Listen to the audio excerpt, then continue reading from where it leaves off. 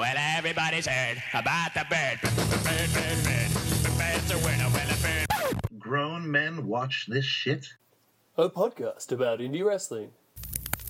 Bird is a winner, well, a bird. Well, a bird is a winner, well, a bird. The bird's a winner, well, a bird. Well, a bird is a winner. All right, welcome to the second edition of... I'm going to let you do it this time, buddy. Ooh, You don't want to get do it? I can Yeah. do it. I can do it. Yeah, do it. Go for it. Grown men watch this shit. There you go. There you go. Hey, actually, have I asked you to do an American accent at all? Like, I know I'm probably brutalized the Australian accent to you before, but I don't think I've had you do the American. Let's hear it. Because I love American versions of the Australian accent. They sound amazing. I mean, Yeah, I I think bet. a lot of other Australians maybe don't enjoy them as much as I do. However, all right. So it's not even going to be that exciting, really. Who cares? It's for me. Grown men watch this shit. A Damn, that was pretty podcast quick. about indie wrestling. You nailed it. I love it. Oh, Yes, this thank is you. Grown Men Watch This Shit, everybody. Welcome back. Yeah, welcome back, guys. Episode dose. Yeah, for everyone that was excited enough and curious enough to listen to the first go around the tree, thank you for tuning in. We super appreciate it. Yes, sir. We appreciate y'all joining in on the dumbness, which apparently is a thing. Hashtag dumbness. Yeah, thanks, guys. Me and Chris, again, just met randomly at a wrestling show, decided to randomly do a wrestling show. So on the podcast world. And I really do appreciate for you bringing me along, buddy. Oh, no, thank you, sir. No, just really stoked to be doing it. Had a lot of fun on the first show. And yeah, it's actually cool that people, for some reason, listened. I mean, yourself, Jeremy, we were talking about before the first show, you know, if not a single person listens to this and it's just an echo chamber, we'd be totally okay with that because we have fun talking about wrestling, shockingly. 100%. And we did get some good feedback. It was appreciated by all you who actually not only listened, but took time to let us know how you felt about the show. And yeah, when you do a podcast, you very rarely know how it's being received immediately. There's no instant gratification. So you kind of have to sit back and wait for it to come in. And we did feel it. So thank you very much. Yeah, it made me feel all warm and fuzzy inside, you know? For sure. And before we got started today, you did mention possibly doing a little bit of a reintroduction of who we are as individuals. So I think that'd be thanks, man. I think that'd be a good idea. Last time we just kind of got going, jumped right into it. And I think that was good. It set a good tone for the rambling odyssey that is this show. But I thought it'd be good to start this show. You know, giving a not so formal introduction to ourselves and overall what we're looking to do with this show now that we're into episode dose. So I mean, first of all, myself, Chris, on the Instagram and the Twitter, Chris Things. I actually have, you know, obviously loved wrestling for bloody forever. Being a little Aussie boy who did not get enough American pro wrestling for his tastes until, I don't know, it got big on TV in like 99 when it got cool everywhere, I guess. But just loved it ever since. I was somewhat involved in the embarrassing local indie scene that we have over here. In a previous life, I may have been known as the despicable Wild Joe Hayes. You know, all about bleeding all over the place, throwing chairs at fans and saying things that I probably shouldn't have said and got yelled at by various promoters. But it was Holy a fun crap. time. It was a fun time. I can't even imagine, dude. I only know the nice Chris Bryant. Whew. I got to see some of that. You got any footage of that, buddy? Oh, maybe one day. We'll see. All right. Carry on. Yeah, no, but all in all, you know, it's fun, and you look back at it, and to me, the best part was not necessarily the wrestling, but the people that you meet, and that continues onto this show, and just meeting everybody, and like I was saying last time, how much fun that is, and all the great people that you get to meet. But I met some of the best friends that I ever have made the acquaintance of in my life through wrestling, and a lot of those guys are still some of my best friends to this day. So I in no way regret it, despite the ridiculous amount of concussions that I suffered, which led to my early wrestling career demise. But no, I'm just happy to chat about it, to make wrestling-related art, and to do a show like this, man. So that's a little about me. How about yourself, Mr. Vanderbeek? All right. As Chris has alluded to, I am Jeremy, but also sometimes known as James Vanderbeek due to my well-received, ironically and crazily enough, Twitter handle. I've been a lifetime wrestling fan as well. Grew up on it as a kid, kind of fell off for a bit and then got back into it probably right before the Attitude Era really picked up. I became a rampant and valid member of the WWE universe for the longest time, and then eventually, again, wrestling kind of, you get bored, you ebbs and flows, and then I got into Ring of Honor, became obsessed with that, and then I realized the connection of the indie universe. The indie wrestling world was so vast, and it was quite a surprise to me. I didn't even know there was local wrestling companies at all. No idea. And when I found this out, I really started getting involved in that to a point where I started offering up my artistic talents. Like Chris, I also am an artist and do other things outside of wrestling themed art, but a lot of designs for wrestlers and both independent and professional wrestlers alike, and kind of developed that and made me even more of a passionate fan, making me more obsessed with wrestling. And enough so that I want to sit and talk about it for an additional hour and record it and share it with other people. So fucking professional wrestling, man. Professional wrestling. We are grown men and we watch this shit. Yes, sir. And somebody be looking at the title and say, well, what is that supposed to mean? Well, it's not any disparage on our favorite pastime. It's sometimes the attitude that other people may have. And we're like, hey, man, you're taking it way more seriously than we are. We're just here to enjoy a good program, enjoy some wrestling. It's an escapism. It's nothing to be taken super, super serious. So, yeah, grown men watch this shit. Hell yeah, we do. Hell yeah, we do. Yeah, you don't need to take it too serious. And I think as well, people want to put it down or whatever, but just enjoy it for what it is. That's what I do. Go into anything and just enjoy it for what it's meant to be. It's maybe not changing the world, but in some ways it is. I mean, there's a lot of stories about different independent or semi-independent companies over the years that have completely changed the face of mainstream wrestling. Because indie wrestling, to me, it's the exciting place where all this stuff happens, where the new things are born, where these chants that in a lot of ways I cringe over when I see them these days.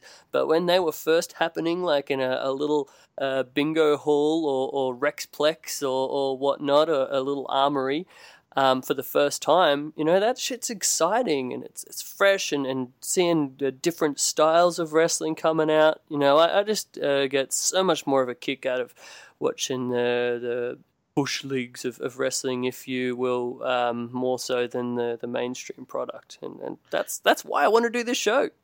I'm excited about it. And then also the history of wrestling, like you said about changing things. It literally has changed the world. Sputnik Monroe back in the day helped desegregate parts of the South by refusing to wrestle without allowing the colored, as they were saying back then, black people into the building. And, he changed the world. It's a heel. Yeah, he was like a heel, but he was way over with that demographic. And once they actually did let them into the building, they were only allowed in the top tier area of the building. And in a lot of ways, he maybe gets potentially a bit more credit than he deserves, because at the end of the day, he was, so all these fans that were coming to see him, but only so many could fit in that top area. So he would make a lot more money if those black fans were allowed in the lower bowl as well. Yes, sir. Yes, sir. So while, I'm sure he was a great guy in a lot of ways, but in the same time, money talks, as it always has for wrestling. But yeah, it's a great example of how something in wrestling can change the greater world. Yeah, indeed. Even if it is based off some guy wanting to put a little bit more extra pocket change in his, in his wallet, something to take home to mama. I don't know. I hate to bring up that, the obvious side of that particular thing, but just think about it. He at least attempted to do something great with. Who cares? You know what I mean? Oh yeah. I mean, just pretty kidding. much all the good things in the history of the world. While people may want to say that they were, just done for the right reasons, at the end of the day, it's always something else behind. Yes, But sir, anyway, yes, sir. Yeah. Well, let's talk about something that probably the biggest news in the world of independent wrestling as of recently is the big All In show and the very quick sellout. A lot of people were skeptical that these guys could pull this off. I, for one, was not one of those people. There was rampant speculation by independent wrestling fans and, journalists as well in the world of wrestling, whether they could get this done. But I think, if anything, that the Young Bucks and Cody have proven in the last couple of years is how good they are at marketing and how viable of talents they are. I mean, they draw money, son. Mm-hmm. Sure do. Man, I was so excited. When I saw that sellout. I was actually on there, even though I had no intention of going to the show, as we discussed last time. But I was on it, the ticket site, just to see how the sales were going, because I was like real scared for them and hopeful for them. I mean, it's kind of cool because we spoke about it a bit last time, and that was before the tickets went on sale, so people could kind of see what our expectations were, and I think we were both relatively positive, but there's still being a question mark there. And man, ridiculous. Under half an hour sold 10,000 tickets. Yeah, it's ridiculous. It surpassed, obviously our expectations. I think the whole wrestling media, a lot of people were expecting them to be able to do that 10,000, but in no way in half an hour, especially given the New Japan show in San Francisco having a bit of a tepid start. I mean, I still don't think they've sold half that many tickets for the upcoming San Francisco show.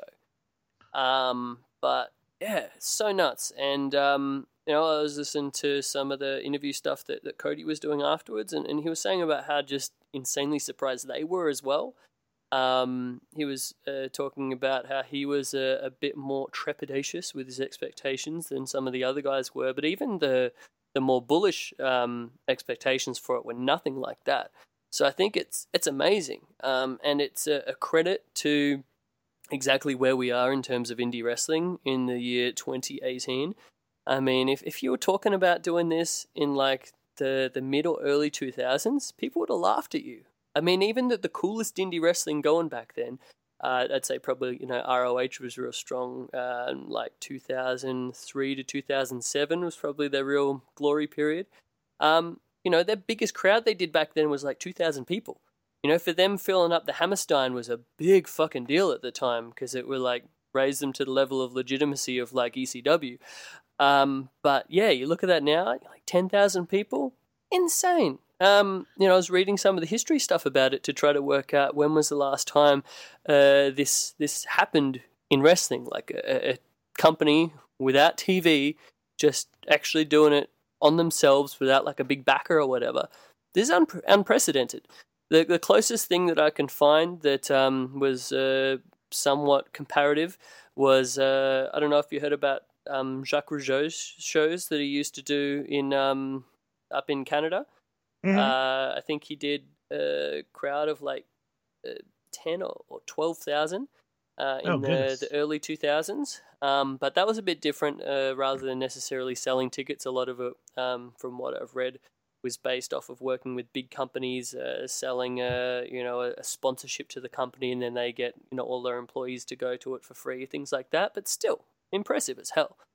And a lot of that was just his students. And one of our favorite indie wrestlers, Kevin Steen, was actually on that show. Very beautiful. Yeah, as luck actually, would have it. the most surprised. So I definitely am not surprised it sold out. Definitely surprised at the quick time it did so. Mostly, one of the main reasons is because while the card is filled with like talented people, it's not like nothing. No big surprises have been announced. If there's anything really No, scheduled, I mean the outside of closest. I was going is to the say the CM Punk closest thing, yeah, was the fact that they announced CM Punk for a signing before it or that week or whatever, which I don't know if it might have got people's earbuds tingling a little bit, like, oh, is this maybe a thing where we could possibly have an expectation of Punk being on there? But in no way was it actually directly teased. No, and then the other guy that's like the big star power is Okada, of course, and I mean, I would love to see Okada, but it's not like necessarily like he is the selling point of an entire show by any means. So it's tremendous that the wrestling fans, I believe, almost like they are so passionate about this project that these guys that they're passionate for, they're just in like all in, so to speak, 100% backing this thing just because they want them to succeed, because the opportunity is for other things to be successful because of this. It just shows that other people could possibly go out there and maybe not do a show run of this size, but something, rather substantial, much more than, you see the normal 500 seat arena for a lot of the indie product. Yeah, and I mean, for the last couple of years, we've been seeing that off of the back of the Bucks and Cody to a large extent, of a lot of those crowds where previously it was 3 to 5 to 700 maybe. Those crowds going up to like 1,500. Stuff like Northeast Wrestling, they've been doing good crowds of like 2,000 or more for quite a few years now. And yeah, a lot of your other ones all around, like the whole overall indie environment is a lot healthier than it's really like ever been. And it's really cool to see. And this is kind of like just the icing on the cake of that statement of just like, holy shit, this is a different world now. And I mean, who knows? All in 2. I mean, you can't do that the first time and then not go on to do it a second time. Yeah, especially with the fact that it's clearly a viable product. Like, people are certainly interested. So as long as the show translates well and everything's copacetic, I couldn't see them not venturing and trying this again. And, for real. I got hats off to those guys, because taking a chance on yourself, especially when, for the most part, these things don't work out too well when someone tries to back themselves on a project. And I mean, there's a rule. There's a rule in wrestling where you don't be a mark for yourself. You don't put your own money into a show. I mean, Cody actually mentioned that was one of his dad's rules. And because I don't know if you remember when Dusty was promoting, it was like Turnbuckle Championship Wrestling in the early 2000s. Okay. And they never did anything too crazy. I think his biggest crowd was maybe the 1,500 kind of capacity, and then it went down pretty fast. But yeah, his big thing where he said my dad taught me a couple of things.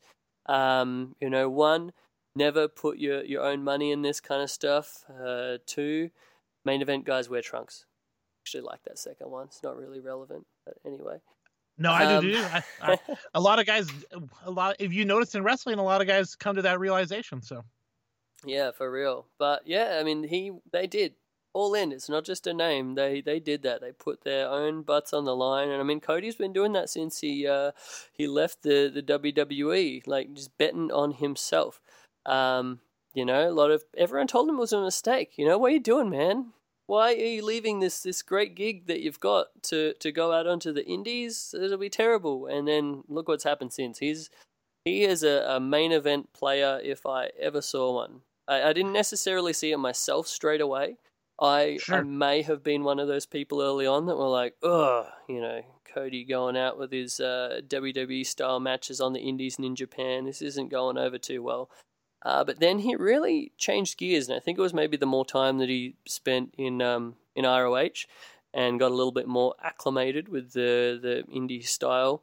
My favorite thing that he's done was that really great match that he had at Wrestle Kingdom with Kota Ibushi, and it was just a really exciting match. But I think the thing that pushed it all over the top in terms of him becoming a main event superstar was the bleached hair.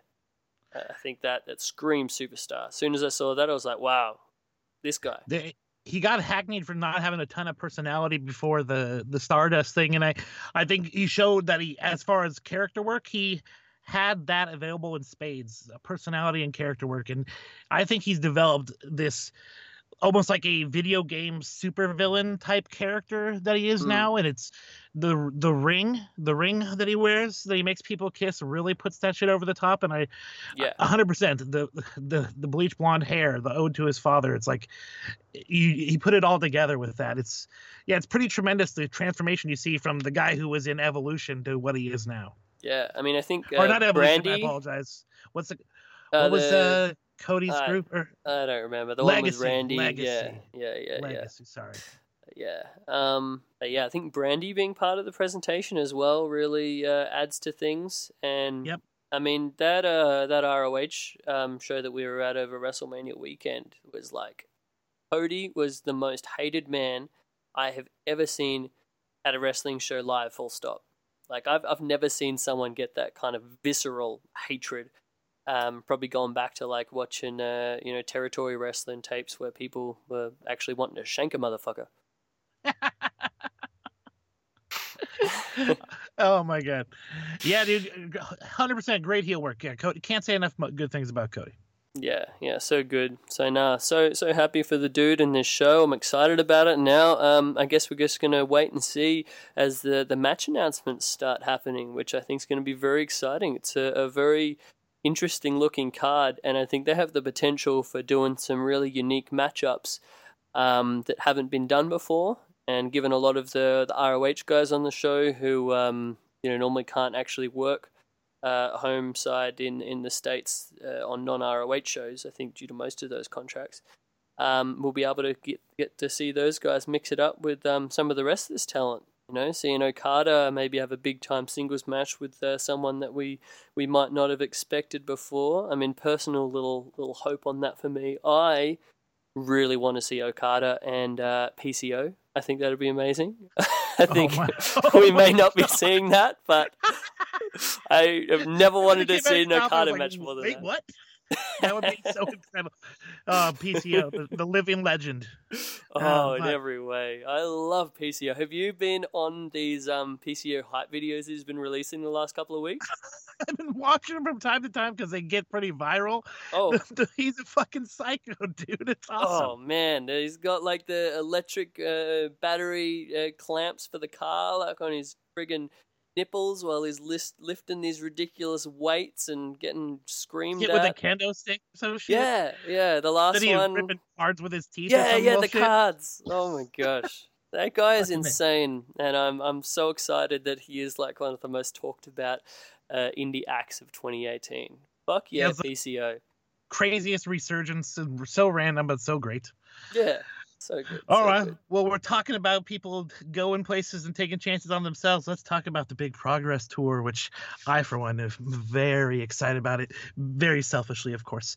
I'm excited about it too. It's a pretty big endeavor, and yeah, definitely, I think Jim Smallman has put in a lot. He's going all in to bring back to that one yes. on this tour. I mean, they're doing what is it, Seattle? They're doing where else have they got booked in? First date is on the 4th. They got New York. Then we got Boston on the 5th. Then up here in Seattle on the 9th, teaming up with local indie company Defy Wrestling. Shout outs. Yeah, and then, the rest are teaming up with Gabe and Evolve, right? Yes, sir. Yeah. I that kind of bums me out that we didn't get an Evolve event too. I mean, I love Defy, but come on, Evolve up here as well. But I can't complain. I'm getting progress.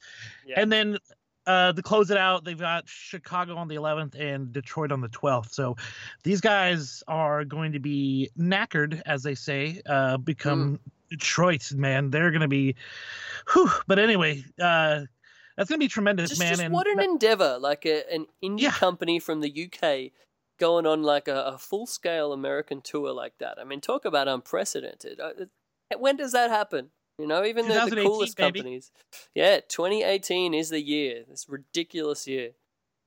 Very cool. And I did hear, of course, I had to chat up Jim, who does follow me on Twitter, putting over name drop. But anyway, ask about maybe if they're doing personalized shirts for each of the shows, and it does sound like they are. So, looking forward to grab that sweet Seattle Progress shirt. That's gonna be fucking dope. Oh, I mean, Progress has had really sweet shirt designs with their sort of punk rock motif and doing like band spin-offs and things like that for a long time. 100%. I remember like when I started following Progress back when they were, do you recall back in their days when they were in the garage, or as you posh Americans would say, garage? I do remember the garage. So before I did they not moved follow into them. the Electric Ballroom, I think is their main home base, is it? That is correct. That is Yeah. correct. But yeah, man, tremendous and insane. Like, the most random thing I saw pop up on Twitter when I see this thing for Progress the U.S. tour, and you know, normally you pop for wrestling spots, but I popped for a potential show, and got really excited because they didn't announce any dates. But as soon as I saw Seattle on there, and I figured Defy would be working in conjunction with them because Defy is really hot right now. But Yeah, and I think there's a lot of similarities between the two companies as well in terms of their overall approach, and just what's really working well right now, because I think both companies are really on a high. Yep. Not anything super overproduced, kind of definitely still has a polished look, but nothing where you're like trying to be overly flashy with the show itself. They're just here to present the wrestling on its own canvas. It's funny, I mean, from the first time I watched Progress and the first time I watched Defy, I actually noticed something of those two companies in terms of just the way that the matches are filmed. Both have a very similarity or similar approach that you don't see anywhere else of just like I don't know, it's like I don't know in terms of specifics, but those sort of artful camera work, if you're picking up what I'm putting down there. Yes, sir. Yeah, I mean, a lot of times you could just point the camera at the action and, just shoot what you're fucking looking at. But yeah, they definitely try to capture a feeling with the way they're shooting it. Yeah, definitely. I mean, for a long time, indie wrestling, to be honest, has not had the best camera work. You go back and watch some of those ROH shows from the Rexplex and stuff. Holy shit, it's rough. Yeah, especially because like the cameramen, like they didn't do like color correction for the camera, so each shot like it flipped from the main camera to the side camera, and everything goes from like a greenish hue to a yellow hue. You're like, all right, but this is still kick-ass wrestling. I got to do what I got to do. But holy crap, that quality was horrendous. Oh man, yeah, it's. I thought I wasn't the only one. No, it was all like that. Like you go back and watch like ICW, like from New York back up there, or like Jersey All Pro, or like any of those early indies that were cool back then, with your Amazing Reds and Low Keys and Jerry Lynn, Christopher Daniels, all that kind of era. And yeah, you're gonna see a shit ton of awesome wrestling, but you're gonna not have the nice polished production values that we've come to expect in the last couple of years. By no means. But yeah, so cool. I mean, it's that Progress tour is cool in a lot of ways. I mean, they've dipped their toe into the American market before. I know they had that show up in New York where they did a sellout house at that venue where there was like people passing out because it was so hot. Do you remember the stories coming out of that one? And then the ROH. I mean, yeah, literally. And the Evolve show that was before it didn't do like half the crowd of the Progress show, which is like, that's interesting. Yeah, that became a big deal. Everyone was complaining about the responsibility of the people who are running the show, about overbooking the place. So like, oh yeah, that was such a fucking rigmarole. But hopefully, learning from previous mistakes, things will go smoothly on this upcoming tour. Yeah, definitely. And I mean, I wonder what kind of talent list we're going to be getting. Obviously, we'd expect a certain amount of authentic UK talent, and mixing it up with some of the top indie names back home. You'd definitely be thinking that Mr. Swerve himself, Shane Strickland, would be getting a bit of a spotlight on those Seattle shows and hopefully some of the other ones in terms of like high-profile matches. Man, I love me some Shane Strickland, hey. Dude, the show that you actually asked me to take a look at, the Rev Pro show, that match was fucking great. What a show opener, huh? Yeah, I mean that's how to fucking do it. But I mean, Shane Strickland's been doing a lot of good stuff for like a long time. I mean, going back to, I'm personally a big Lucha Underground fan. And that was probably the first time I think a lot of people saw him under his Lucha Underground gimmick. What was that name? Killshot. Killshot. That's it. Yeah. The former army vet. But then he's really been like the ace of Defy. Now, hang on 1 second. I want to take. Sorry to be pedantic, but what do you mean by former army vet? Wouldn't he always be a vet? Technically, I think you may have a point. No, I'm not a vet anymore. Not a vet. Yeah, I gave it up. Yeah.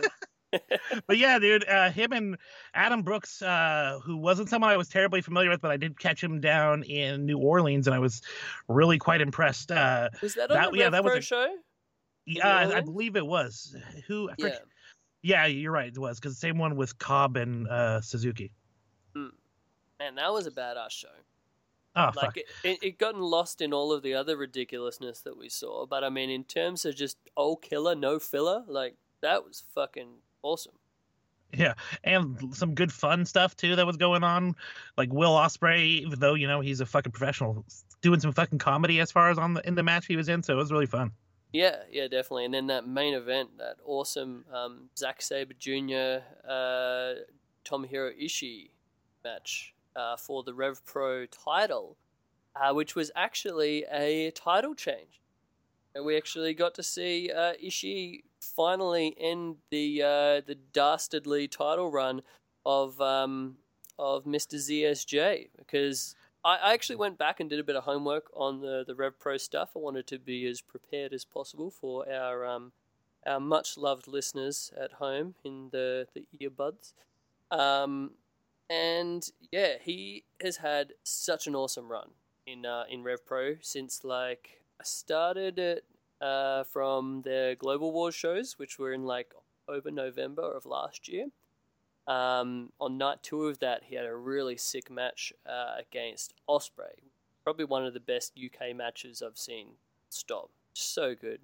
And then he's just had some amazing title defenses all the way through up till that fateful weekend in New Orleans. I mean, just off the top of my head, there was also a really cool match on one of their smaller shows at the Cockpit that he had with Martin Stone, who is just signed recently to WWE, returning to his previous guise of Danny Burch, I believe. Mm-hmm. Also, like, really good title defense against Travis Banks. Travis Banks, holy shit, he's another guy, New Zealander, who I think the UK fans know how fucking good this dude is, and I think a lot of the American fans are finding out that right about now, so I'm thinking he's definitely going to be a big part of that Progress tour. Yeah, man, he really, so much as good far stuff. as his appearance on PWG really fucking impressed me. The Kiwi buzzsaw, he's badass, dude, and he's got that look, even though he's a smaller guy, that you still wouldn't want to fuck with him. You know what I mean? Oh yeah, dude, jacked as old fuck, and he can throw some mean kicks. Indeed. Yeah. I mean, going on like Zack Sabre, another awesome match that he had with Trent Seven, who I'm sure a lot of our fans are pretty familiar with from his NXT work and the Mustache Mountain stuff. Just a really sick run, and was just so hated. Like, for the first time on that PWG show that we were at last year, that was the first time I'd seen like an American crowd of just that. Again, not quite Cody level, but definitely a visceral hate from a good amount of those fans for Mr. Zack Sabre Jr. And knowing him as the very nice young man that he is, I'm like, where's this hate coming from? But he's got such a great heel persona going on right now with the Suzuki Gun stuff and all that. Like, dude is awesome. In addition to being a great worker, he has an awesome just vibe about his character that I feel is like, it's got a reality to it, and he's very quick-witted in his, like, he'll get little shit calls from the crowd or whatever, and he'll be like right on him. Awesome. Yeah, and having, like you said, Suzuki Gun, having him standing next to Minoru Suzuki only like helps build the vibe. I get he probably learns, intimidation techniques from the murder grandpa. What a great combination, man. Honestly, seeing them as the show we were talking about against Travis Banks and Chris Brooks, that was a fucking great match, dude. And seeing Chris Brooks go up against Minoru Suzuki was fucking hilarious, but also pretty fucking tremendous. Oh, that yeah. guy's so skinny, dude. He's so skinny. Yeah. Brooks was another guy that in watching this Rev Pro show, I didn't know too much about Chris Brooks other than he was the tag partner of Travis Banks in CCK. But I didn't really know too much about him, but I just heard great things. Dude is sick. He is really tall, lanky guy, but athletic and can do some really cool stuff. On one of those cockpit shows, I saw an awesome match with him against Pete Dunne. That was just very hard hitting. I think Brooks got busted open, was just like bleeding all over the place, and Pete Dunne was just his vicious, violent best. But yeah, Chris Brooks is a guy that people should be switching on to. He's got something, and his tag team with Travis Banks has got some very fun to watch. Very fun to watch. Agreed. Yeah, and one of the main reasons we were watching that show is I guess the first time we could do this, friends of the show, Aussie Open, were on the show, and holy crap, that match with them with the Chosen Bros was fucking great. And forget me if I don't remember right, they went over in this one, huh? They sure as heck did. Yeah, that was man. Fucking great. Aussie Open. So we've got my good friend, again, not to name drop too much. But no, we do that stuff on the Davis, show. We get over the top with the name drops and everything. We put ourselves over for days, pal. Yeah. Oh yeah, brother. So Mark Davis has been having a great run in the UK since he moved over to the UK full time about a year ago. It was actually a year to the day a couple of weeks back. Did a little post about it. But yeah, he took a big gamble and went over there just based off of having a sweet ass match with Marty in Melbourne City Wrestling, and Marty telling him, "Hey, come over, I'll take care of you, brother." And he's worked from like the bottom. He teamed up with this other very talented Australian, Kyle Fletcher, who quite another skinny tall man, but he can do some awesome shit as well. And yeah, they just had a heck of a run. They really picked up steam towards the end of last year. Had a really great breakout match against CCK, Travis Banks and Chris Brooks. And then have just been doing good things on top of good things ever since, to where one of the earlier big Rev Pro York Hall shows this year, they got put in a really awesome spotlight position where they were wrestling none other than Los Ingobernables de Japón, the ace tag team of that group in Evil and Sonata. And that was a big time match for them, and that went really, really fucking well. You could see that the crowd just looked at them in a different way during that match and after, dueling chants, all that kind of stuff. And then, based off the success of that, going into this match where they're working probably the two top indie guys, to me at least, in the world right now, in Matt Riddle and Jeff Cobb, the Chosen Bros, and that match was just so damn good. I mean, I loved it. Yeah, I really enjoyed the entire match, and I fucking love Mark's finish. The pile driver, he grabs the motherfucker by the ankles and just pulls him up to his chest really quick, and it looks like there's no way it could possibly be safe, but it has to be. But yeah, it's fucking amazing, dude. That was he's really cool. Great. Even going back to his Aussie days, his finish originally was like the Chuck Taylor gimmick, the Awful Waffle, and then he sort of converted into his own little spin on that with the current presentation, where he just yanks a motherfucker up and then drops them down on their head. But yeah, the official name of that move now is an amazing one. Probably my favorite name of a finisher going today. Close your eyes and count to fuck. I caught that when they said it, but oh my god, yes, you're right. That's fucking amazing. There's a Hell shirt and yes. everything that you can buy at home, listeners. All right. So yeah, check out the Aussie Open merchandise and get that shirt. Yeah, for sure. But yeah, great match there. I particularly loved the big man spots between Davis and our boy Jeff Cobb. Just two big boys mixing it up. They've got a great little chant in the UK wrestling of when there's two big motherfuckers in there. It's just a chant of big lads wrestling, which I kind of love. That's great. Big lads wrestling.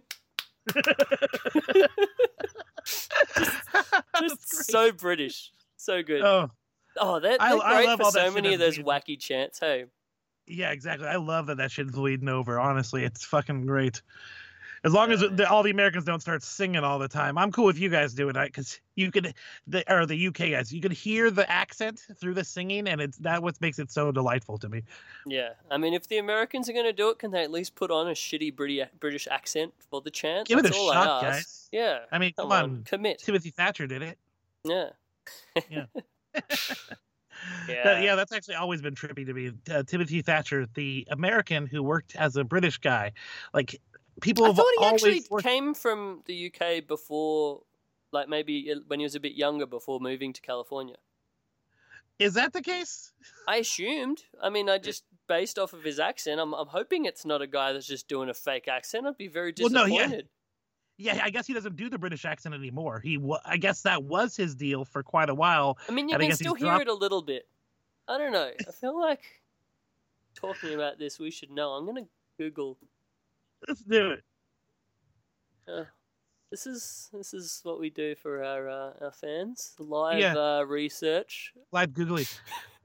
Live Googling. And, some of us are better at Googling than others. And it's really a show like ours that shows you how quick something can be Googled. Is it there now? It is, but I mean, you just put over my Googling abilities and I've come to his Wikipedia because, you learn everything from Wikipedia. And He's it says wicked good at fucking Wikipedia. nothing about him, his UK roots, if there Yeah, are there you any. go. Worked. Which maybe that is echoing your point. I just find it interesting that out of any nationality to choose, you choose something very, very. It's like, all right, up here there's a kid. I forget his name. I think Lance Pearson. He's American, but he works a Canadian gimmick.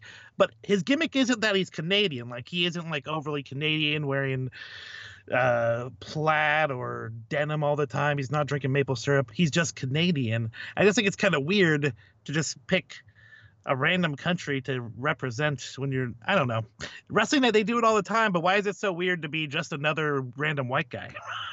Yeah, exactly. Strange. Sorry about the rambling. No, that's what we're all about. Yeah, I'm onto the Reddit page now that is titled, So, is Timothy Thatcher actually British? Yes! See, it's so But yeah, awesome. I'm still yet to see a resolution of this. Everyone's just like, maybe, we think so. I don't know. It says he's from Rampton, England, which is a very small and specific place to be billed from.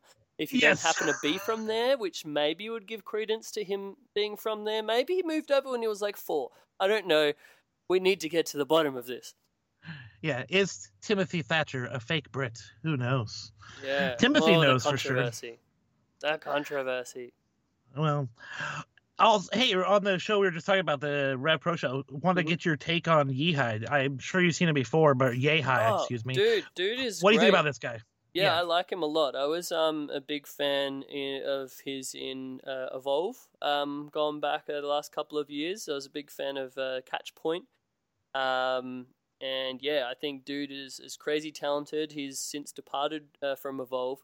But yeah, I think he's this is his chance to be breaking out, and I think he did a great job in that match in particular.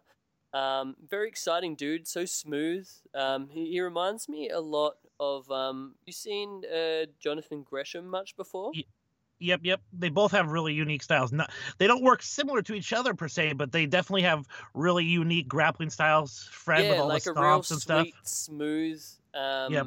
like grappling, legit technical kind of style where you can tell there's a legit background kind of going on there. Like there's a difference that I think is coming out in current indie wrestling with how in vogue it is to be doing that legit sort of catch style. Timothy Thatcher's a great example of it, where it's separating the guys who actually have a legit background or current training or whatnot, and the guys that do the fake technical wrestler type of thing. And it's kind of really exciting to watch. I love it. I'm all about that shoot style kind of thing, so I think it's very cool. But yeah, especially placed on the card right. Especially if they place it on the card right, like after, balancing a good wrestling card, especially with how big and oversaturated the market is, you need to like really have the ebbs and flows, and having a good grappling match after a really, really exciting match, the fans kind of need it sometimes. And honestly, if they can get into it, in my opinion anyway, if the fans can get into it, like that Matt Riddle show was testing, I think the audience is there. But yeah, sometimes the American wrestling audience a lot of times gets bored. Like, have you noticed? You're mentioning the Zack Sabre hate earlier. Some of that hate is starting to seem like not just against his heel, like actually against him as a wrestler. That was what I felt to start with before his sort of heel work came up to match it. It was almost like people were hating him because they hate that style and because they hate the way he looks. Yeah. As weird and mean as that sounds. Like in PWG, I noticed it quite a bit. To where before he was like really playing up this heel dickhead thing, he just get a lot of hate and like a lot of it, sometimes you get like the people with the boring chants or whatever, and then they get shutted down or whatever. But it's interesting in that there are a lot of American fans of wrestling in quotation marks who are not really fans of wrestling, and I think that's an interesting discussion point. And I don't know. No, you're 100% correct. A lot of honestly, I think some people just go there to get themselves over with chants or playing along with the crowd, and I mean that's fine. Some people can come for that, but it does seem like sometimes the actual grappling gets rejected by fans if they see too much of it. Do you feel the same about having a good grappling match after a really fast-paced match, or do you not feel the same? Oh, no, I do. In some ways, you have to be a little bit careful with that kind of stuff, especially if you're following up something that's particularly crazy with a bunch of high spots or weapons or whatever, because people are going to be desensitized to the point to where they're not going to be that sometimes, be that respectful towards a real, the subtleties and slower pace and just these really talented things that these dudes are doing grappling-wise and catch wrestling-wise, jiu-jitsu-wise, to where they're not necessarily going to be ready for that after they've just watched a ridiculous Young Bucks spot match kind of thing. But I mean, if it's paced right, it works. Like I think the greatest example of that was I was watching back one of the older bowlers. I think the 2015 PWG Battle of Los Angeles. And I was there. Yeah, you were. I saw you on screen. My big head. And I was like, oh, hey, buddy. Hey. And yeah, there were. I think it was either night 2 or 3 or maybe both, but it was great because it just had such a great variety of wrestling. Like you had really, crazy, fast-paced, impressive, athletic feats of craziness type of match, and then you'd have like a match with like a Timothy Thatcher or a Biff Busick or just a Zack Sabre Jr. or whatever, where they're just wrestling such a slower storytelling match of unique subtleties and just grappling talent. And that, because I mean the PWG crowd bloody best, right? But that crowd was like so receptive to everything. So they'd see one crazy style of wrestling, then they'd be like way up for this completely different style of wrestling. And I think that's sort of the way things are going in general in the greater scheme of things. It was actually quite trippy. I went back and watched a match that I was expecting to be fucking amazing from early 2000s. I didn't even know this match happened. I found it. It was like maybe 2000, 2001 between Steve or William Regal against Dan the Beast 7. And I was so fucking down and excited for this match, and then the shitty indie crowd that it took place before completely ruined it. Like they just booed that shit down and boring and just trying to get himself over and this, that, the other. Everything is bad that you can imagine about early 2000s indie fans. Yeah. But that's how I think we're in a different place now to then.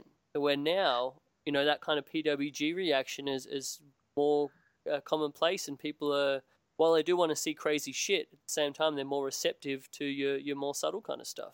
It's very cool. Dude, that 2015 Bullet might be my favorite. One match that sticks out for me, seek it out if you haven't seen it, is fucking Pentagon Jr. Not you specifically, anybody listening, but Pentagon Jr. versus Zack Sabre Jr. Oh my man. God. That's wrestling candy. Like, it's two So styles fun. you never imagine to be matched up, but that's the joy of Bola. And it was what great a because we got to tremendous match. see a very different side of Pentagon Jr.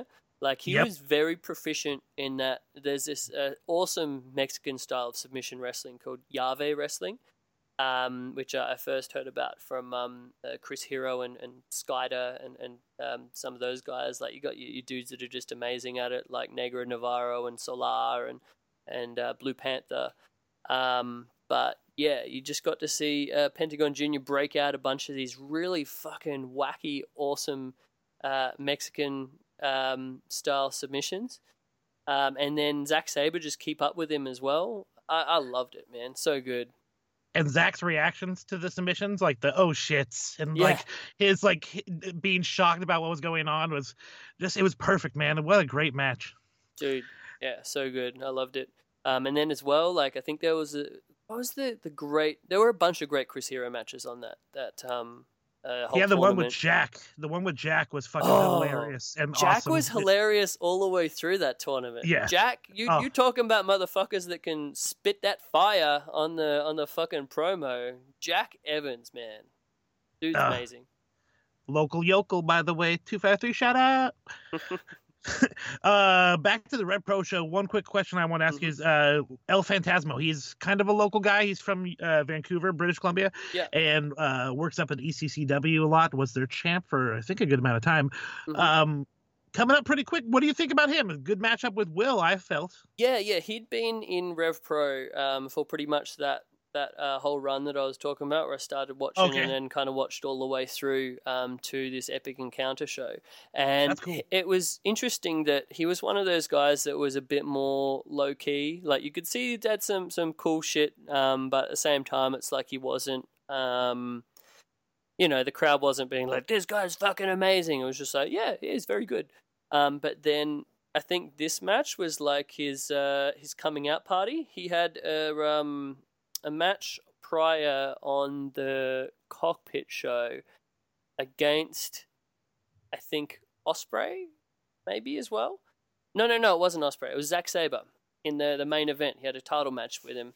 No, his first match was a non-title match, and he actually got the win over Zack Sabre Jr. And then, yeah, and that was like crazy upset because like no one had beaten him in that whole run. And then, so straight up afterwards, Zack's like, "All right, do you want your title match? We have to have it right now or not at all?" And he's like, "No." And he's like, "Yes."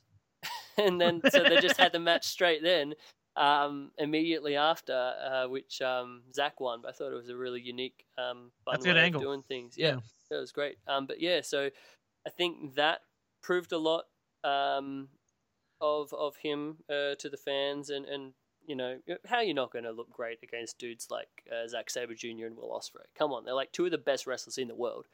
For sure. And then, yeah, on this show, he just, hit it out of the park. Really good job.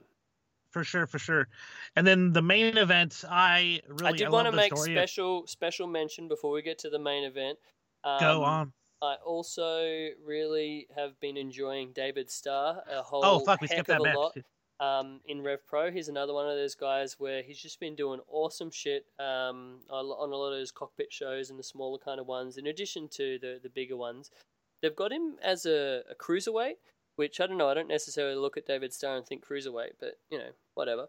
But he is probably, I reckon, best promo in the business right now. Like, I can't think of anyone else. Like, yeah, so good. And just the banter that he has with the crowd through his matches, dude's great. Yeah, I had not seen his work until up in NOLA weekend, and the promo shtick and all the nicknames is fucking tremendous. I actually wasn't sure the way he was booked in Rev Pro. Like, he was complaining about a fucking conspiracy against him, and typically that lands you into the heel role where you're complaining, but he seemed to be pretty over. Is he a babyface? Oh no, he's definitely a heel.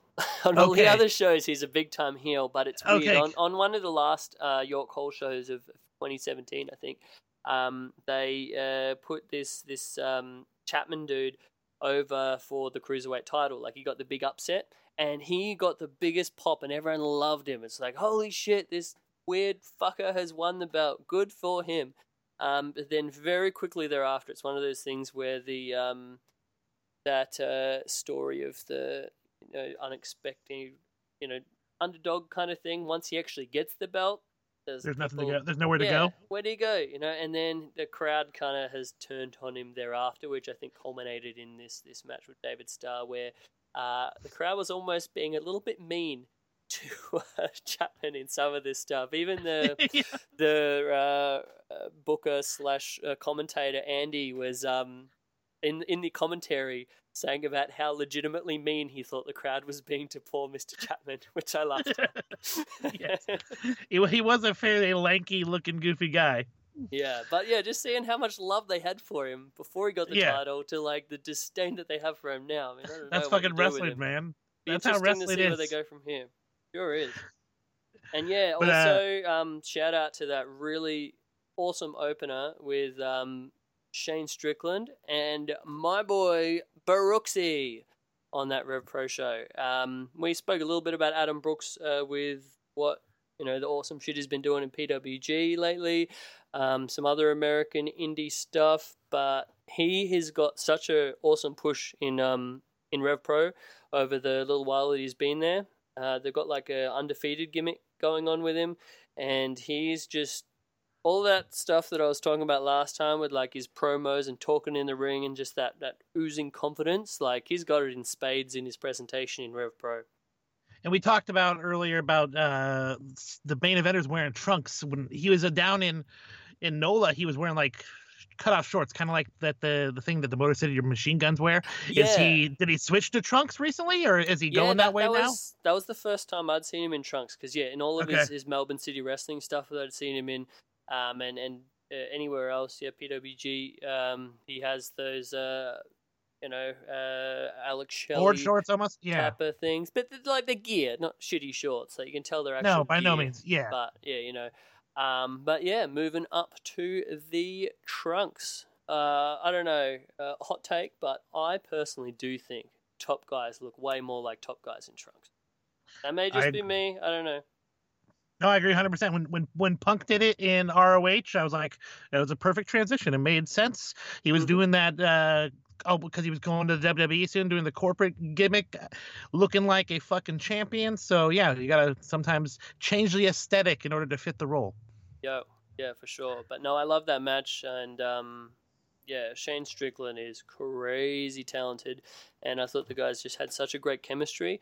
I want to see them wrestle more. I want to see a series of matches, like a feud, I don't know, but please, PWG and everywhere else, Defy, book that match, please. I always beg the Defy guys to get these awesome UK talents over, but that airplane ticket price. So maybe one of these. Hey, maybe if booked to stateside. Yeah, once he's over for PWG, work it into the tour. That's what I'm talking about.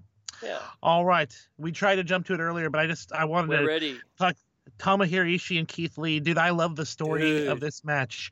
It was initially great. The whole gimmick was that Ishii could not get fucking Keith Lee off his feet, and the way they built to that finally happened was fucking great. But big lads wrestling, man. What a hoss match this was. Oh, fucking Hoss fight, bro. I loved it. And they actually had their first encounter back on that Global Wars doubleheader that I was talking about from the year prior. Definitely worth checking out on night one of Global Wars at York Hall, Global Wars 2017. I may have enjoyed that match even more than this match, just in terms of telling you how good that match was. But yeah, both guys have such good chemistry. I mean, what else can you say about Keith Lee? We put him over pretty well last show. But yeah, him and Ishii just had this crazy great intensity where like Ishii is the total little fucking stone pit bull that he is, that just such a tough guy, will take everything that Keith Lee can throw at him and then some. And yeah, loved it. Yes, sir. Like I said about a lot of times you see something specific storytelling that is so obvious, but this one was like just like, oh man, him trying to get him over is just such a good way to go about this, honestly. And was it the superplex off the fucking that was scary. Like off the tippy top rope. I thought his legs were gonna fucking hit the lighting truss. Yes. Speaking of York Hall, the venue is tremendous. That York Hall is a great place to have wrestling. Man, I love it. It's that actually, I'm a bit of a stickler for buildings, for like buildings for some reason. Like sometimes I pay more attention to that than the actual wrestling. But York Hall was actually the same venue where ROH's first foray over into the UK scene, back when they had Punk and everybody. They did a show. I think it was in conjunction with FWA, because FWA actually used to run York Hall as well. I remember all of the top UK indie guys at the time, like back when we're talking about Johnny Storm and Jody Fleisch. They had awesome stuff on there, and I remember someone jumping off the balcony. But yeah, that always sticks out in my mind about York Hall. And it was it's had a great part of in the history of the sort of 2000s uprising of that UK indie scene. They were sort of the home base for another really cool promotion back in the day, Real Quality Wrestling, RQW, which was Martin Stone was actually the ace of that one. May have been the owner as well, I'm not sure on that point. But yeah, it's sort of been a constant all the way through IPW UK, and then the successor to IPW UK, which we currently see as Rev Pro. So yeah, very cool building. It's got an awesome balcony sort of all around. It's got that real classy British look to it. It's almost like if you had Street Fighter or Tekken kind of game, and you have these like, venues set in different countries for the side scroller. Like that's exactly what you would expect out of the UK venue, right? Yeah, it's like fighting in Parliament or some shit. Yeah. There was like a Evolve show back in the day in New York where they got kicked out of a venue, and then they had the show in a fire department, and there was an actual fire truck in the background with the ring, and I was like, that's exactly what I was thinking on that as well. Yeah, wacky venues are sweet. Hell yeah. Yeah, there's a place up here that's called, it's like an aqua theater where like they used to do plays and stuff, but they used to have wrestling shows there, and it's like got water all around it, and so the wrestling is all out on this little dock next to water. It's pretty crazy. That sounds like the WCW where they used to have the shows at what was it, Club Via or something like that down in Florida. I can always remember fucking Kevin Nash doing the jackknife, ironically enough, into the pool. You remember that? What a devastating maneuver. Yeah, he jumps off and grabs his one leg. I originally thought it was a cannonball. Then somebody, that's a jackknife, you idiot. Like, no shit. I should have caught that. Yeah, I remember him, like the heels taking bumps into water and stuff like that. So, oh yeah, I heard they were originally told not to go in the pool, and they just said, "Fuck it, we're gonna do it." And why would you not in the fabulously unorganized environment that was late 90s WC? An amazing For sure. time. Great show you picked out here, by the way. I think this is a good concept that maybe we bring more on a regular basis. Maybe you suggest a show, we watch that bitch together, and then we discuss it on the show. Yeah, I'm a fan of that, and I think it's a good way to sort of get the vibe of a particular company, and maybe like put it over to people that may not have known that much about it. And it's almost like a grab bag, a sampler, if you will. So we can sort of, put something on to some cool stuff that is going on that they may not have known about before. You can think of us as your worldly tour guides of good and alternative indie wrestling, helping you to navigate the trepid waters that all of the crazy shit that's out there and put you onto the good stuff. Yes, sir. Speaking of world traveling, you did make mention recently that there is maybe a potential of you coming stateside for Bola due to someone else needing to take a trip. Is that the case? Oh, indeed, man. So I am trying not to be too excited for this because there is a little bit of a question mark for it. However, I recently worked out with the changed date of Bola rather than being the Labor Day weekend as we normally used to. It actually coincides really fucking well if my lovely girlfriend, she does the roller derby, Courtney. Hi, Courtney. Is she a jammer? She is one of the people that kills the jammer. Oh, sweet. Which is always a fun role. Yeah, I always get a big pop when she murders someone. But yeah, no, she does the roller derby, and they travel overseas for the playoffs each year. The team's going quite good at the moment, the Sun State Roller Girls, for all of you playing at home. And yeah, the playoffs are either going to be in one of two places. Normally there's three, so it fucks up a bit more, but there's only two this year. So it's either going to be in Spain or in Hotlanta. So, I mean, and that's like a week after Bola. So how perfect would that be to come on over, have an amazing weekend of Bola, see the whole family once again, and then go over to Atlanta after that. Yeah, that sounds awesome. I got both of them crossed for you. Now, I do have a follow-up question that's much needed. Much like wrestling, roller derby people get to pick their own, gimmick name. And typically in roller derby, there's some sort of sexual euphemism or something gross. What is Courtney's roller derby name? Yeah, there are some pretty fun ones out there. Courtney is known as the famed Veruca Salt. I love it. I'm a fan of the band and the character. Yeah, me too. I mean, there's no bad news there at all. All positive feelings. Yes, sir. Yeah, no, it should be very fun.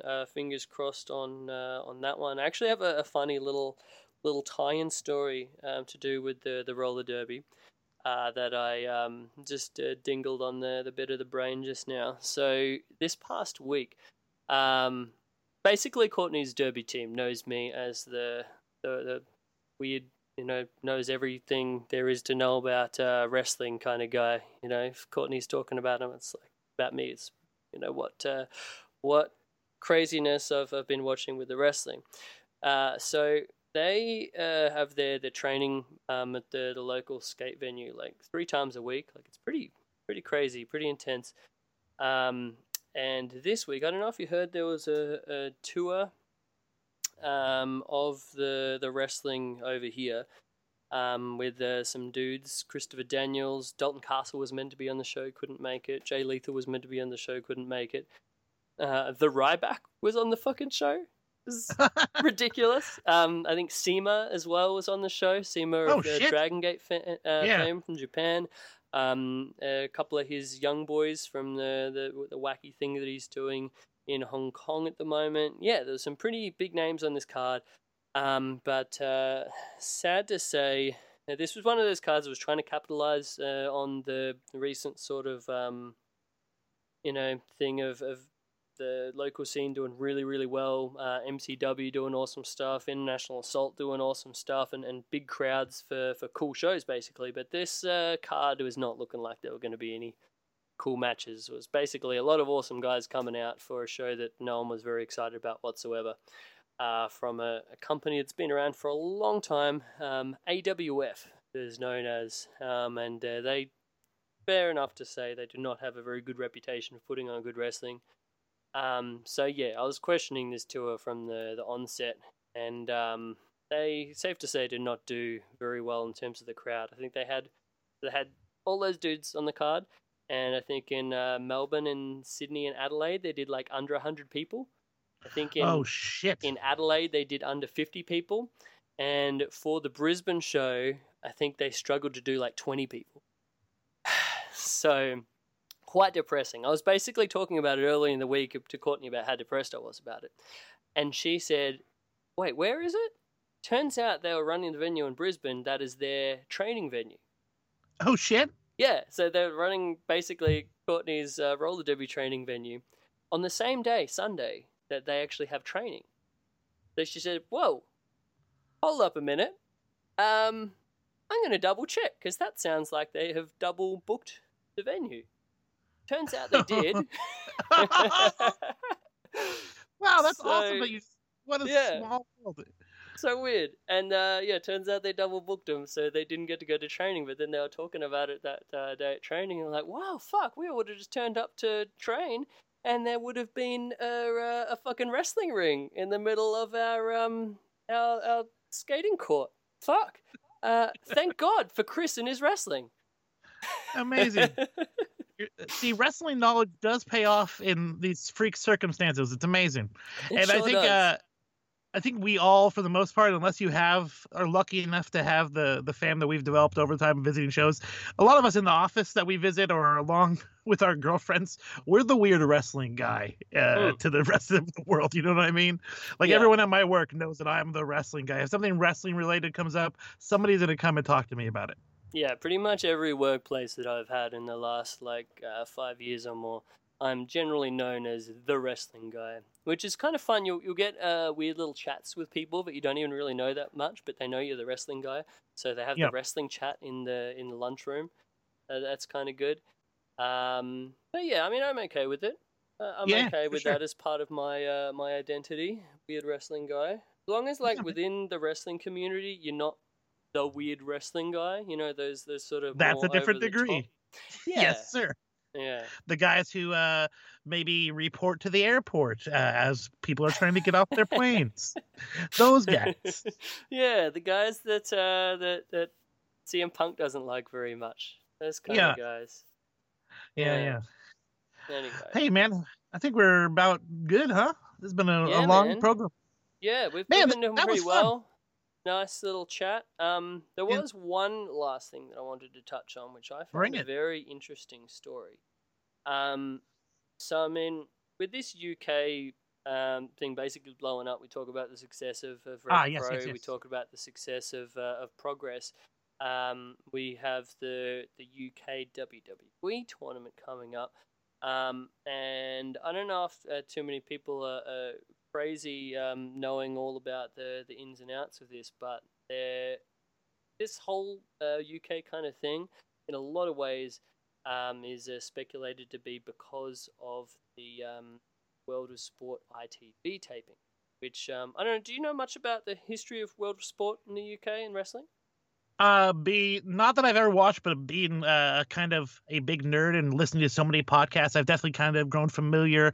That's like the Big Daddy stuff and that, right? Yeah, Big Daddy. I mean, Big Daddy was like the bloody worst of it. But, I mean, there was some amazing wrestling. But that was his era, right? You know? Yeah, for sure. He was like the Hulk Hogan of it kind of thing. Johnny Saint and all those guys. Yeah, Johnny Saint, Jim Breaks, so many great guys. Rollerball Rocco. That's the name I was trying to think of. Yeah, I highly recommend anyone check out this stuff. It's like just such a fresh take on wrestling when wrestling was a sportly contest of gentlemen. No punching, I mean, there would be if it's you got a jerk heel that's sneaking one behind the referee, but for the most part, it's just good old gentlemanly grappling, and it's amazing to see. But it was huge back in the day on UK TV, to the point where they did way bigger ratings for that than like WWE ever has over there, because it was just a part of like the cultural institution kind of deal, where it's wherever it was on, I think Sunday afternoons, that kind of thing, everyone would just go home and they watch the wrestling with their nan or whatever, getting dinner ready, and everyone's watching the wrestling as a family. And it was huge.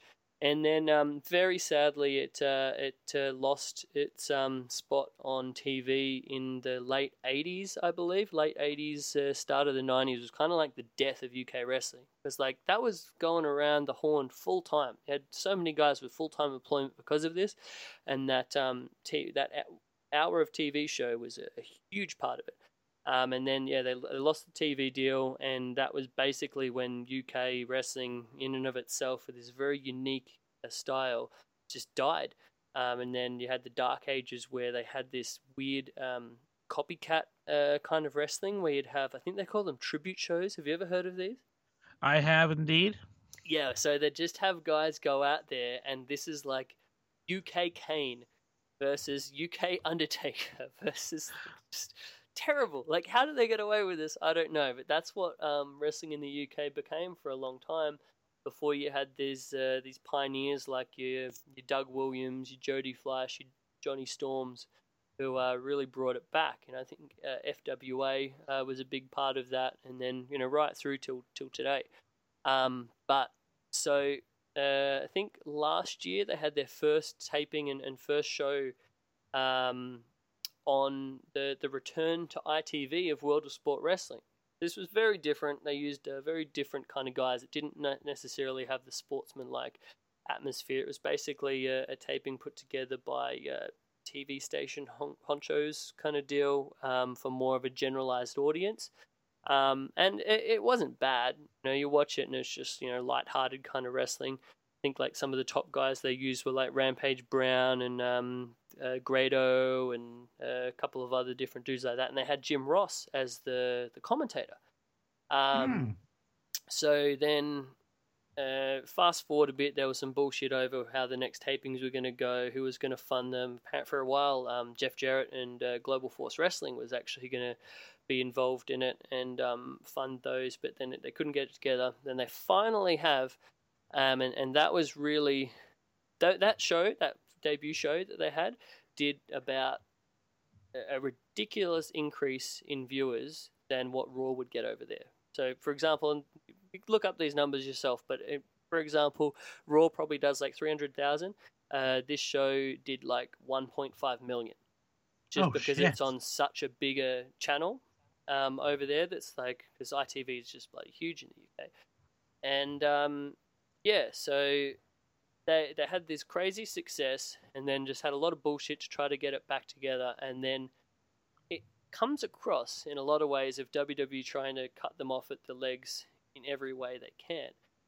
So from signing Jim Ross back up, and it's not like they've necessarily done a lot with Jim Ross since then, so a lot of people are kind of perceiving it as signing him basically so he can't be the voice of World of Sport, to doing whatever they can to sign up a lot of these more promising UK indie guys, so someone could perceive it in a way to where they just don't want them to bolster this World of Sport reintroduction, and they want that for themselves, or I don't know. Who knows? I don't want to be a conspiracy guy, but it's in the end of the day resulted in a lot of these UK guys getting very interesting contracts, almost like retainers, where some of them have gotten full contracts, but others have just gotten these like retainers where they get a bit of money, and it's basically money so that they don't do the World of Sport tapings or do any shows that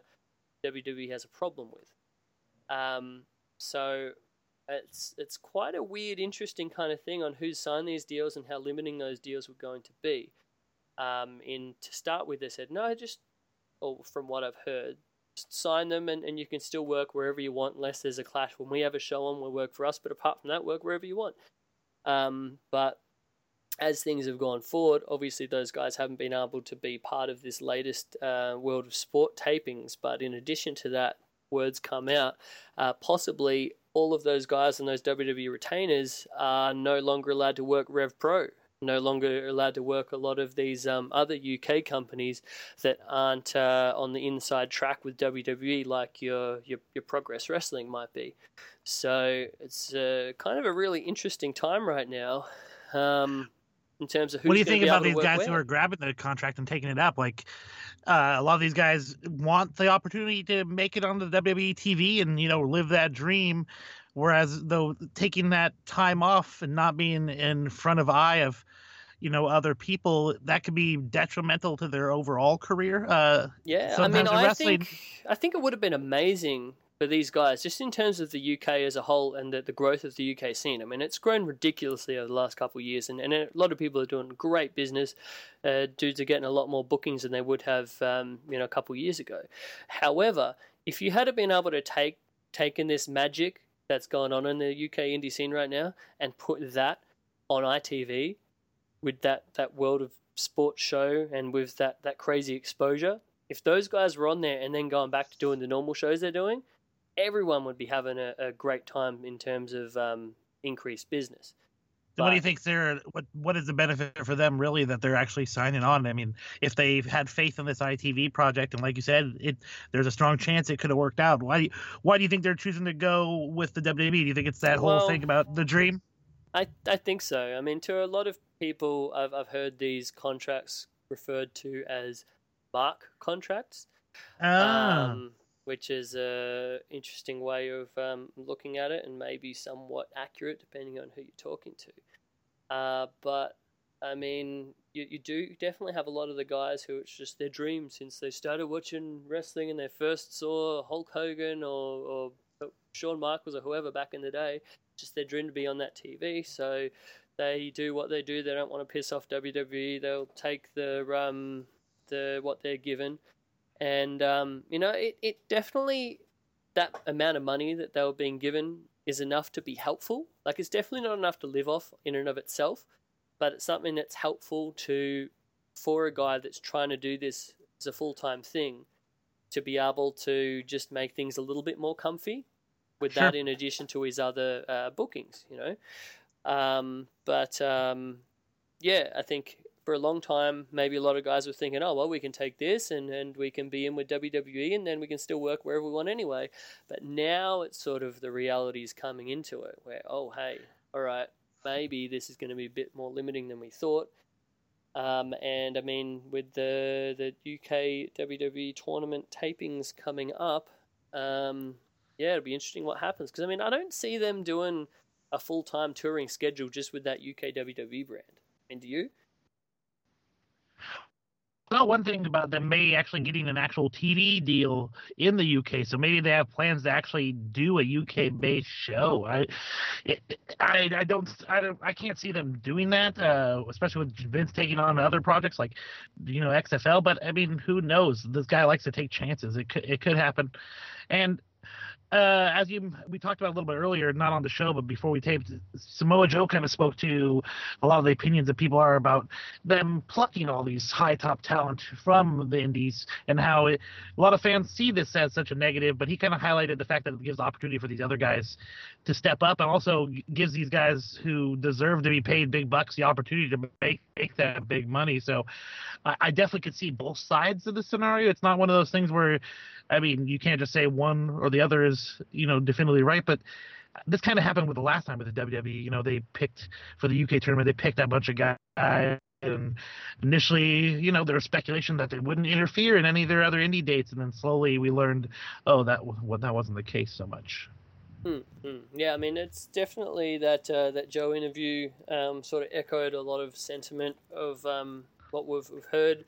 Whenever, a lot of indie guys, they'll get signed up and there's, everyone cries, oh, it's the end of the world for the indies, they signed Ricochet. But, the indies, that's part of the magic of them. It's about finding the next guy after a Ricochet, and a lot of these guys have done all of the cool matches. I mean, maybe not all of them, but a lot of the great stuff that you wanted to see anyway. And it's just great to get a nice breath of fresh air of the next thing that's coming up. I mean, that's what makes this shit exciting to watch. So, Agreed. I mean, and that's actually has been sort of a positive with the way that those ITV tapings worked out.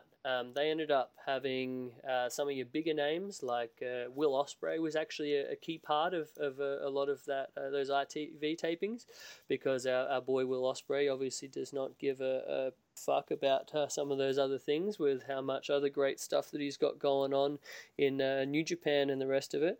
To Davey Boy Smith Jr. was a part of it as well. Apparently he had an awesome match with Will Ospreay, which is the feature of some of those episodes. To Grado was on it again. But then a lot of your other guys who may be not getting the big time spotlight on the UK indie scene right now, but then after this, they're going to be over as Rover. So, I mean, maybe it's for the better. Blessing in disguise. Yeah.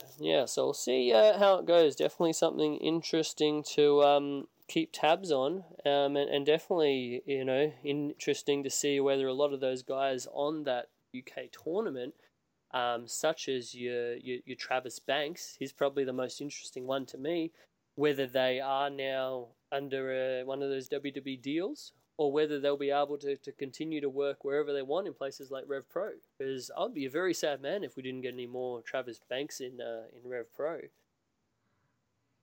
Yeah, and actually, from seeing my first showing of that recently, I was quite impressed. So yeah, I'd like to keep that up. The guy, I mean, if the guy gets an actual show, gets on NXT, that's a different story altogether. But yeah, Travis is one of those guys where he's going everywhere. He's made a name himself in PWG already, so he's only going up from here. Yeah, I think if he got a good year or so to become that high-profile indie guy that I think he could be, doing those a lot more tours over to the States to some of your high-profile indies that we've got stateside, more stuff in PWG. Yeah. And the WWE, the way they go about it, they are probably salivating to have like a top New Zealand talent. Like, this is our guy, put over how he's from New Zealand all the time. You know what I mean? It's fucking, yeah. Yeah, definitely. He, You're already playing the theme song? We may have had our first technical snafu, but I mean, maybe that's the world telling us it's time to wrap this baby up, All right, man. I need a beverage, an adult beverage. Yeah, me too. I think next time I'm definitely going to have like at least a Bloody Mary in my hand with the daytime recording that it is back home over here. Yeah, I think it's interesting that you're literally starting your day and I'm pretty much finishing mine up as we record these shows. So an interesting thing to go on there. You enjoying a coffee, as you said earlier, me enjoying a Red Bull. Not sure why. I need to go to bed soon, but hey. Well, thanks for joining us, everybody. This has been the second edition of Grown Men Watch This Shit. And yes, we do. Yes, we do. Yes, we do. We sure do. Again, I just wanted to give a little bit of love to the guys that help make this dumbness happen. Our boys over at the Social Suplex, part of the Social Suplex podcasting network. We got our dudes over at One Nation Radio, hosted by Rich Latta. We got Keeping It Strong Style by my boy Jeremy and Josh Smith. We've got the Ricky and Clive Wrestling Show, Outsiders Edge Show, hosted by Rance and Carl, and the Wrestling Wash, hosted by Bathtub Caleb Conlon. Check it all out over at socialsuplex.com. We've also got our Twitter going ourselves, so starting to get some stuff up there. We'll hopefully have some cool content up for you guys if you'd like to get on that one over at Grown Men Pod. That's the Grown Men Pod. Check that one out. For myself, best place to find the best content that I put online is at Chris Things over at the Instagram. Find some wacky wrestling lowbrow art for yourself there. How about you, Jeremy? Where's the best place? On both Twitter and on the Instagram at James Vanderbeek. It's spelled Jaims Vanderbeek, all one word. If you need a shirt design, hey, get at me. I'm more than willing to help out. I highly recommend You're a tremendous artist as well yourself, my friend. Thank you. I appreciate the compliment coming from you. But yeah, at James Vanderbeek on both Twitter and the Instagram. And yeah, get at us on our Twitter as well, Grown Men Pod. Grown Men Pod. All right. Thank you so much, everybody. It's been a delight to be in your ears once again.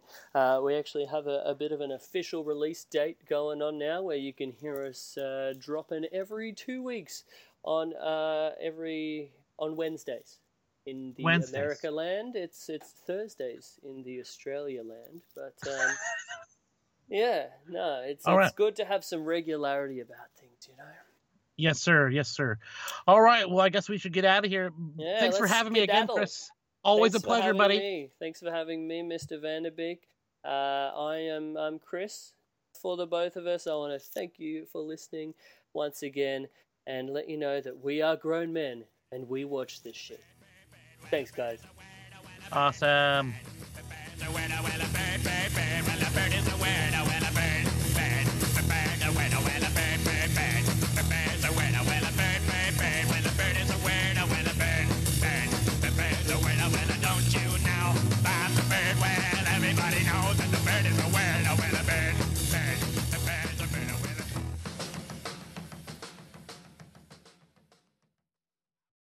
What's so special about Hero Bread's soft, fluffy, and delicious breads, buns, and tortillas? These ultra-low net-carb baked goods contain 0 sugar, fewer calories, and more protein than the leading brands, and are high in fiber to support gut health. Shop now at Hero.co.